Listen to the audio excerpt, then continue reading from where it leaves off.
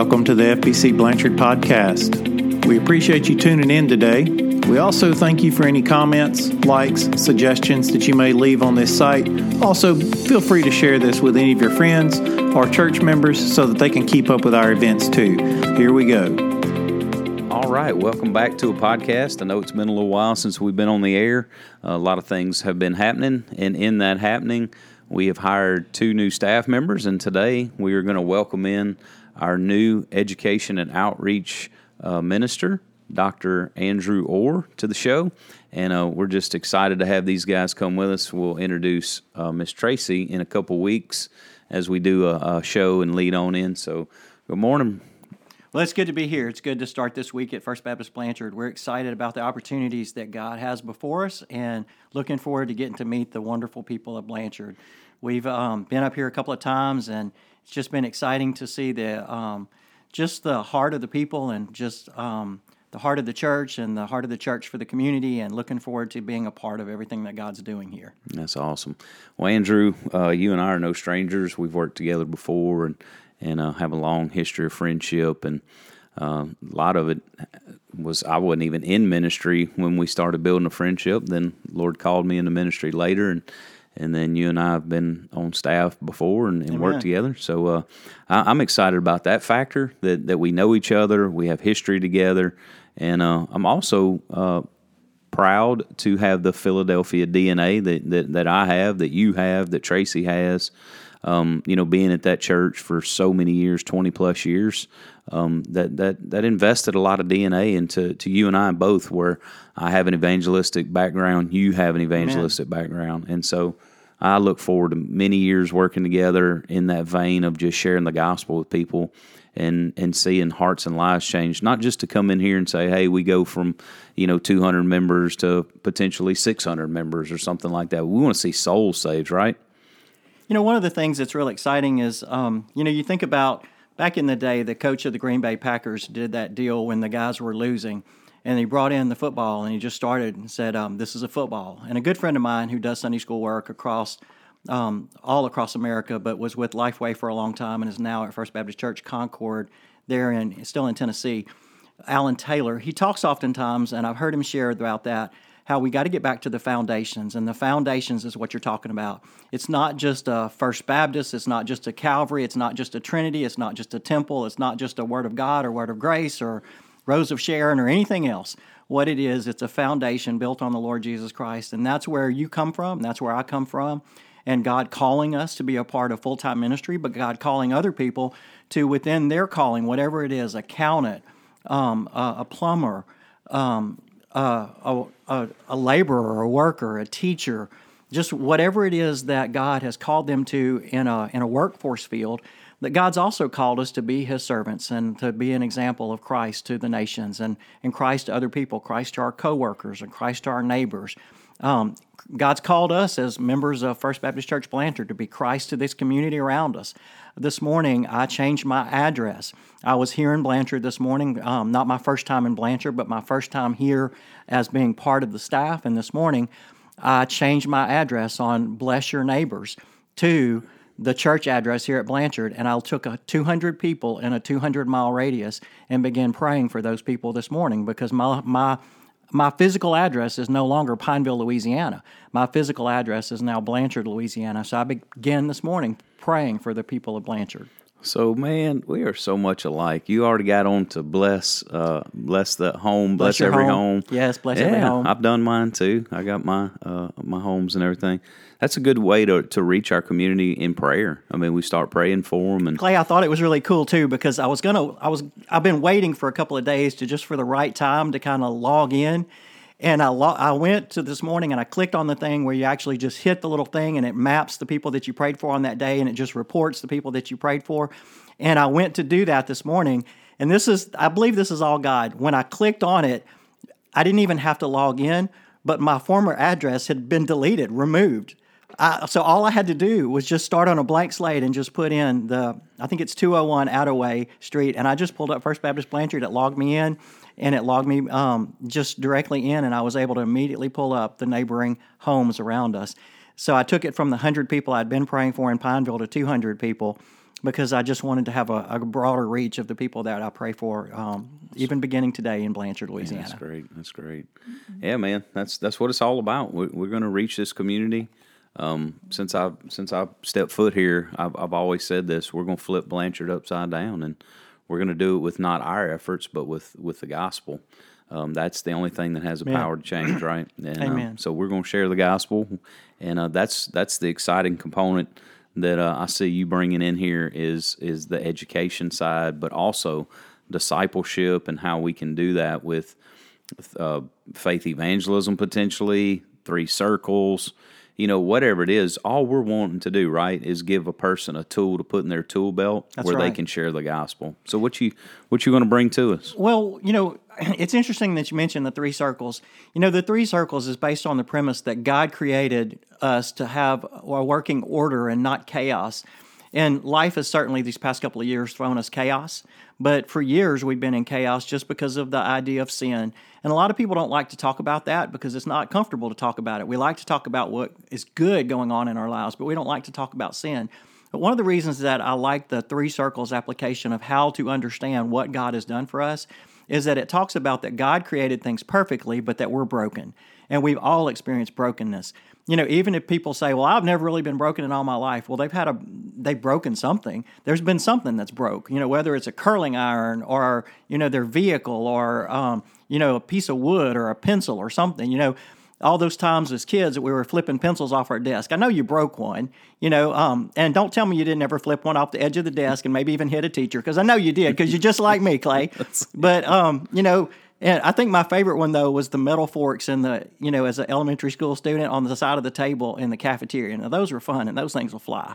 But, there's all kinds of experiences of brokenness that we have in our lives. And people sometimes rely on things that are really heavy brokenness, things that really have devastated them and devastated their lives. And to come back from that takes hope, and it takes restoration, and it takes Christ. And Christ is the only one that can do that. But we all have been, we've been through broken relationships. We've been through broken circumstances in our lives where it just tore us down and just defeated us. But we can return to Christ, and we can pull that back. So when we talk about the 3 circles, there's more to it than that. And maybe I'll share that on a later podcast. Cool. But yeah, I'm looking forward to the opportunity to be able just to help people understand what has God done for me and how do I share that with the community around me. Amen. When you were sharing that, brother, I could just think about broken homes. Because if you look at the statistics out there, it's 50% of marriages end in divorce. So either our marriage has been broken, or our parents' marriage has been broken, our grandparents. So we have seen that brokenness. And, that hurts. A lot of times people that go through divorce and stuff like that, they're hurt. And they need to know that Jesus can restore them, restore their relationship, restore all kind of things. So he brings hope. Yes, Clay, I heard the guys from Teen Challenge speak one time. Well, I've heard them speak several times, but I heard them speak one time, and the guy who was kind of the lead director of Teen Challenge in Central Louisiana at the time got up to speak and to kind of preach that morning after some sharing and testimony and songs by the participants, by the clients, if you will, of the Teen Challenge program. And one of the things that he said was 1 in 4 people's families has been affected by drugs or by addiction of some sort, whether it's drugs or alcohol or whatever. But 1 in 4 families has been affected. And I thought, I don't believe that. I don't believe that. Well, there were a group of guys, and we had kind of slipped into the foyer of the church during the service. We were taking up the offerings, the ushers just kind of working things out and so forth there as part of the service.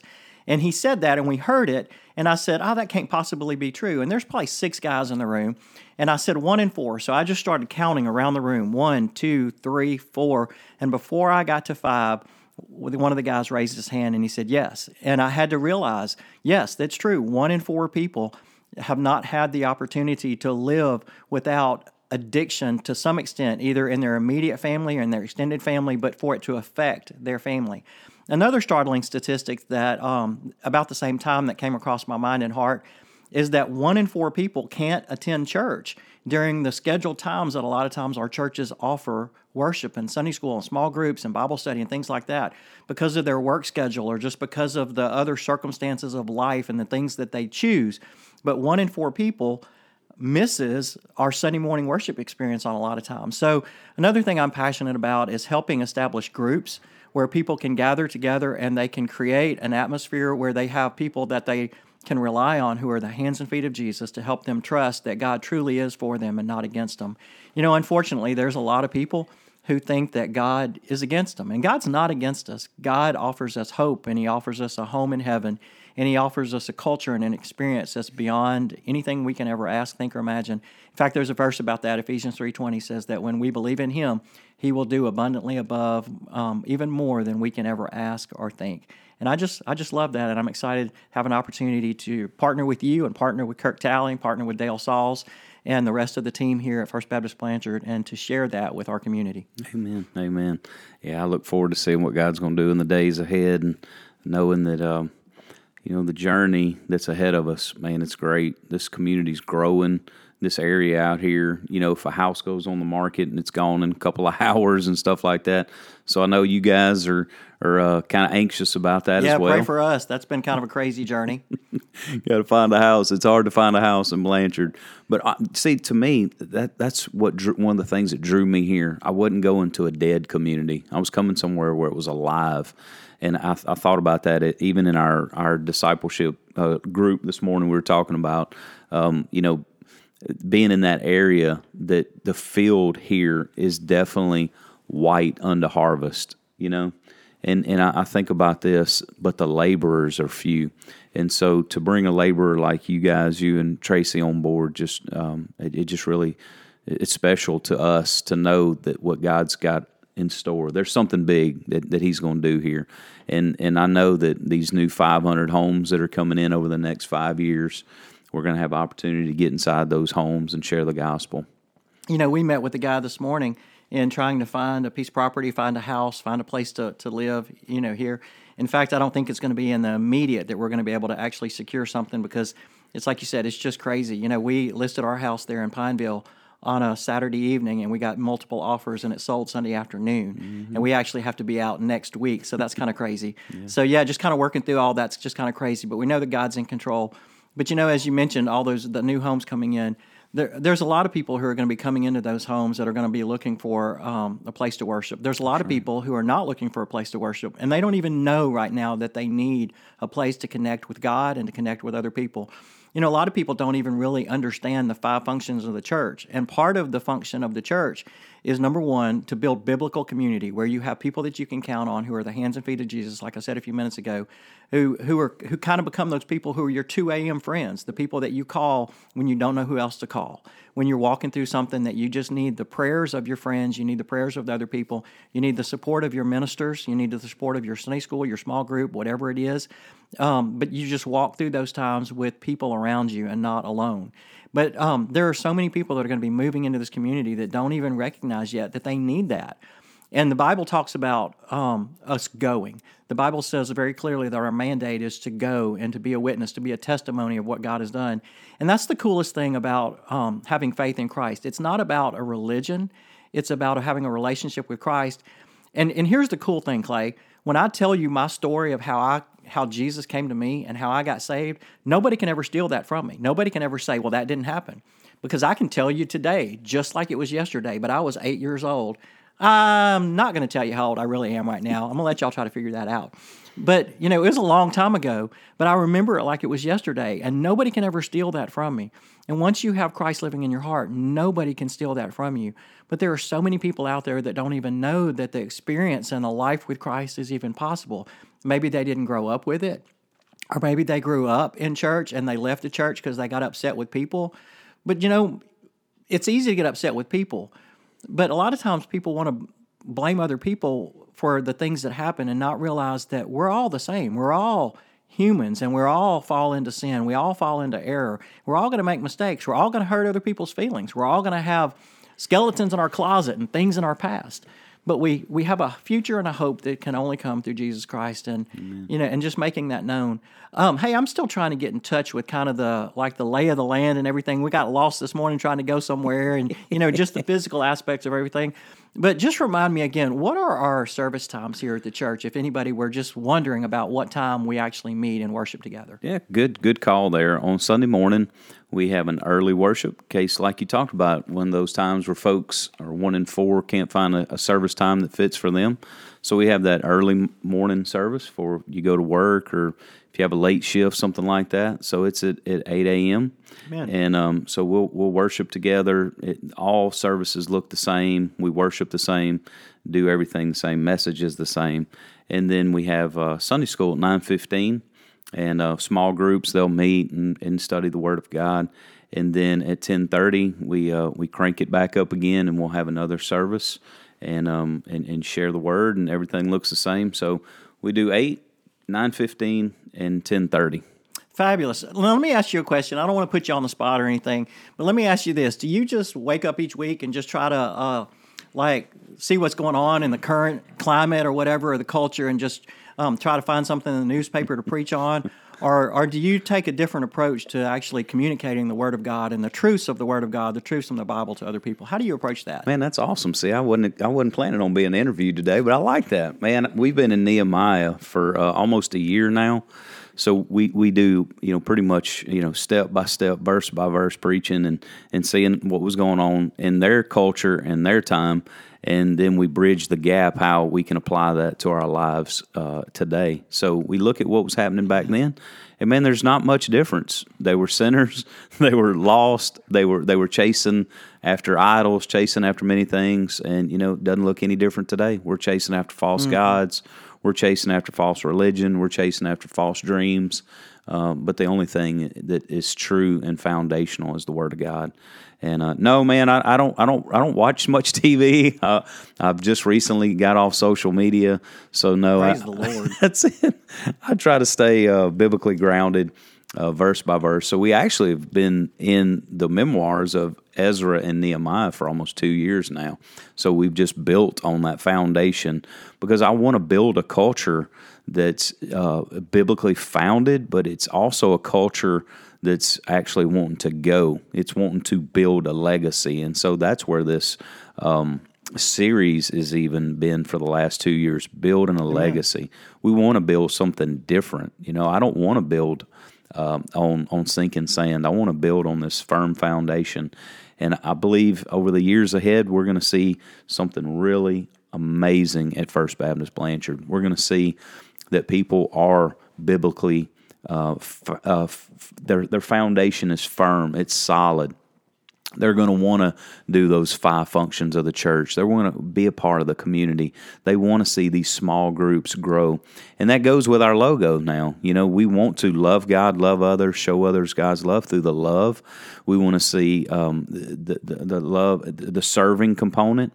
We want to see folks grow in their relationship with the Lord. We want to see them get just, all this growing through small groups, discipleship, through evangelism, have all these tools ready to go.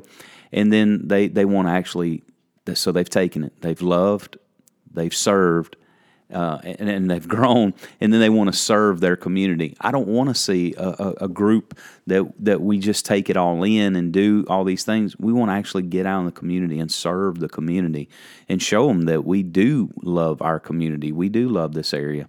So that was a good interview question, man. I appreciate that. Clay, I've met people over the years that basically have just flat out told me that they felt like they had to clean up their lives before they could come to church. And that's just scary to me because, it's scary to me that maybe across the culture of time or across the landscape of the life of the church, and maybe even Baptist churches, so let me just go out there and say that maybe we've created a culture that people have this expectation that they have to get things right in their lives before they can come in and before they can get healed by the Lord Jesus Christ from all the different circumstances and situations of life.